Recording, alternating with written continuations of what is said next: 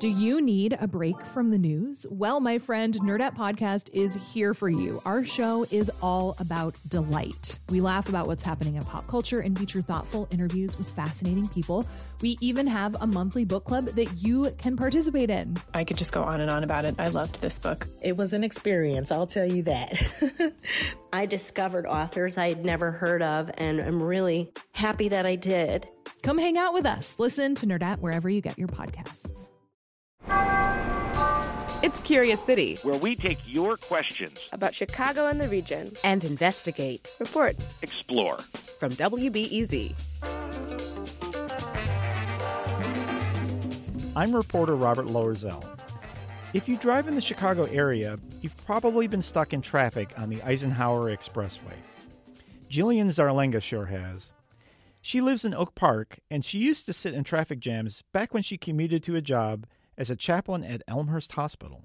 I had a lot of time sitting on the Eisenhower, examining this huge area of land, thinking there must have been a lot of people that lived here before, and I was just curious where they all went. To answer Jillian's question, I'll take you through neighborhoods and suburbs that were transformed or even torn apart by the Eisenhower back when it was constructed between 1949 and 1961. We'll go from east to west along the Ike, which runs almost due west, from the Loop out to Oak Park and beyond. As we dig in, here are things to keep in mind.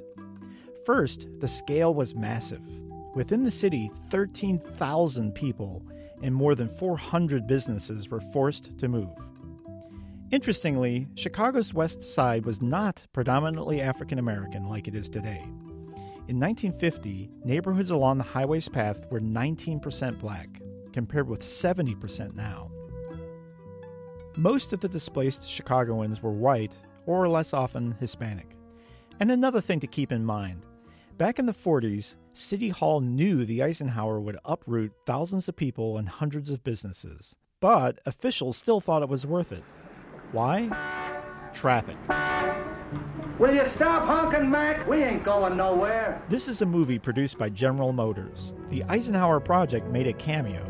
Chicago is moving a city to build an 8-mile-long expressway from the city limits to Michigan Avenue, wide as a city block, into the heart of the Loop, an 8-lane miracle which will send traffic through the middle of the main post office building like a special delivery letter. Back then, the Ike was called the Congress Street Expressway because it followed the path of an old street called Congress.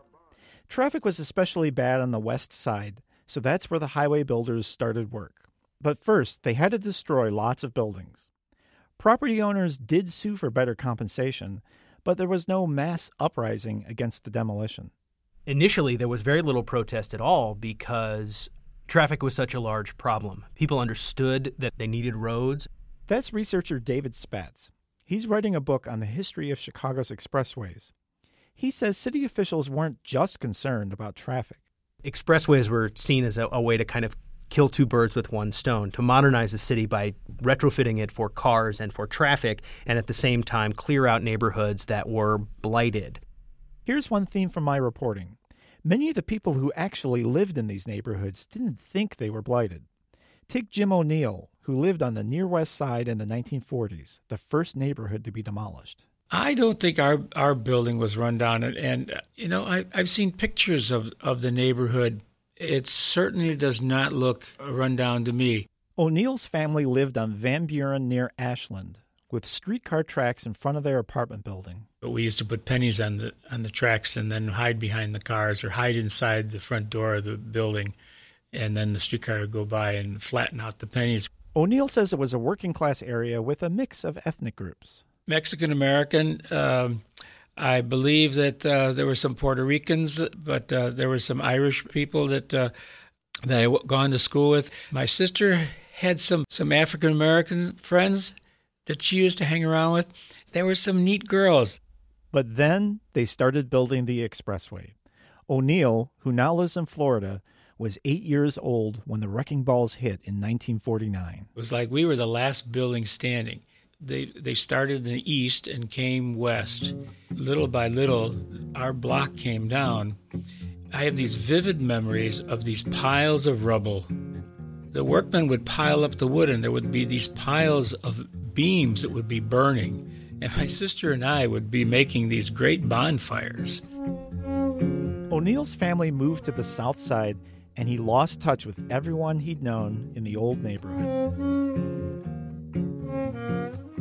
Now, Jillian asked us what happened to the people displaced by the Expressway. No one really kept track of where they all ended up, but we can see patterns. Some people just scattered. Others followed their ethnic groups to different enclaves around the city and suburbs. For example, Mexican Americans on the near west side ended up in Pilsen and Little Village. In other parts of the near west side, the demolition forced Italian and Greek Americans to move.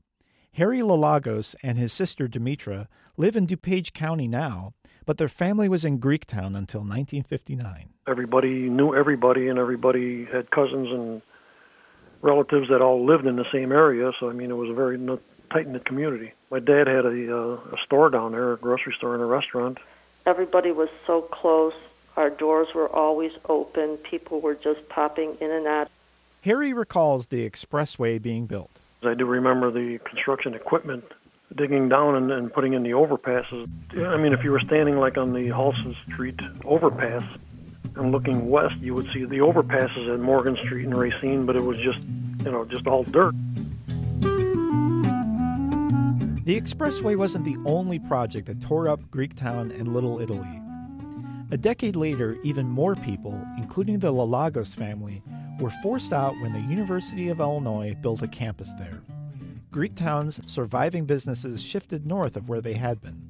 Historians say many of the neighborhood's Italians moved to suburbs like Melrose Park, Elmwood Park, and Addison.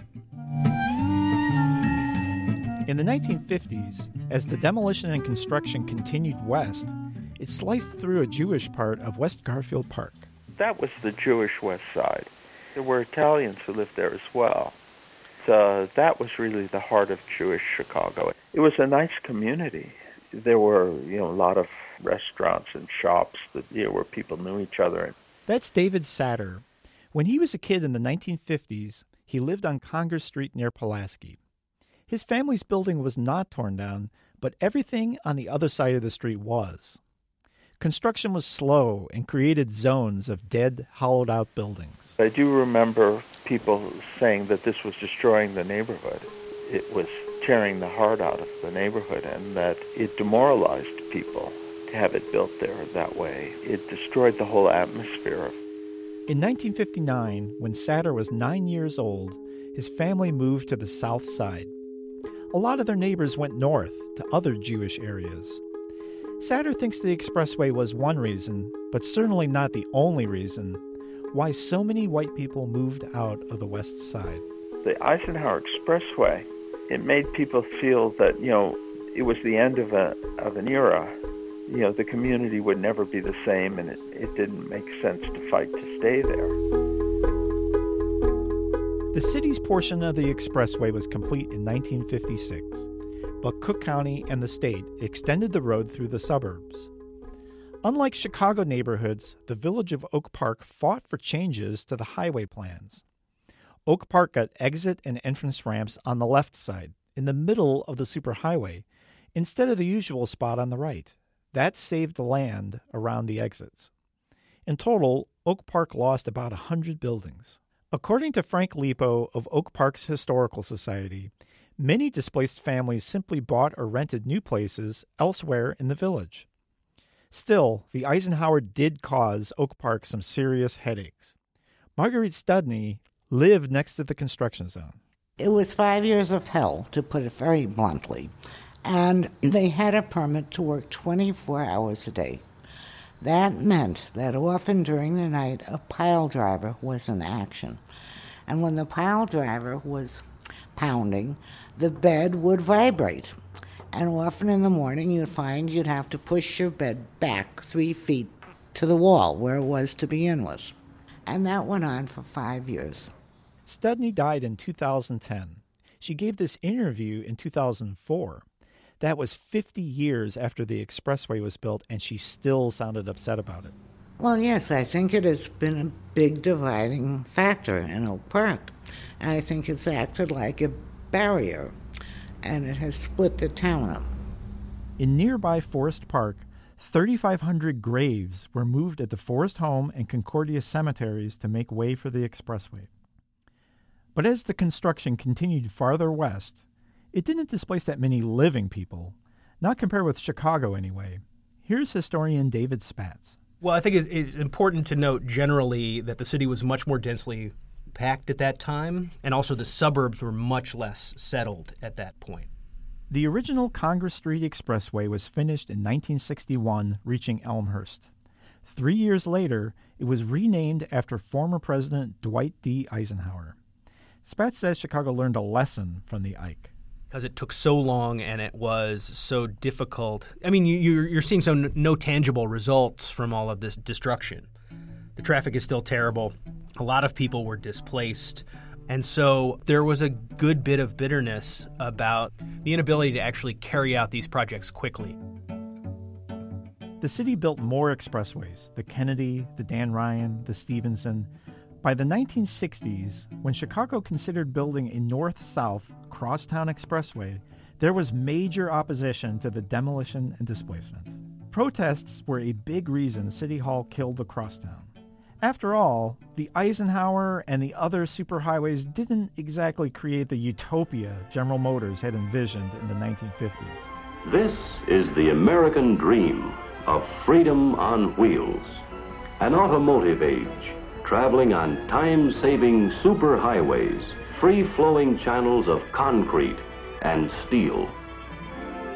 I bring our questioner Jillian to the studio, along with her baby daughter, to talk with historian David Spatz. And they end up reflecting on the ironies. It was congested the day it opened. Wasn't the idea of the Eisenhower or the Congress was to help people get to the city, and instead it ended up with people fleeing the city? Yeah. Want to learn more about the construction of the Eisenhower? We've collected photos from the era, and I explore whether the Ike changed the racial makeup of the West Side. That's all at wbez.org/Curious City. Reporting for the story came from me, Robert Lorzell. Support comes from the Doris and Howard Conant Fund for Journalism.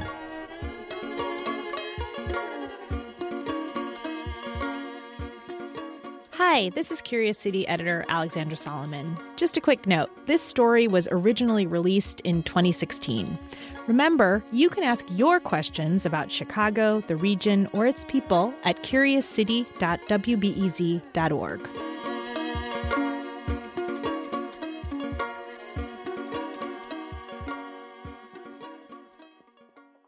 Next time on Curious City. Chicagoans don't always agree on how to pronounce certain street names. Many long-term residents call a particular street Goethe, but the CTA announcer calls it Goethe. But sometimes the CTA sides with classic Chicago pronunciations like Paulina or Des Plaines. So how do they decide on the pronunciation? Find out. That's next time on WBEZ's Curious City.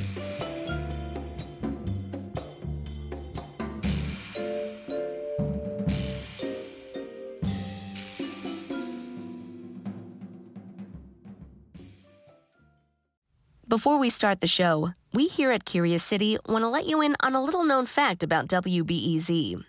89% of all our funding comes from community support, including contributions from curious listeners like you.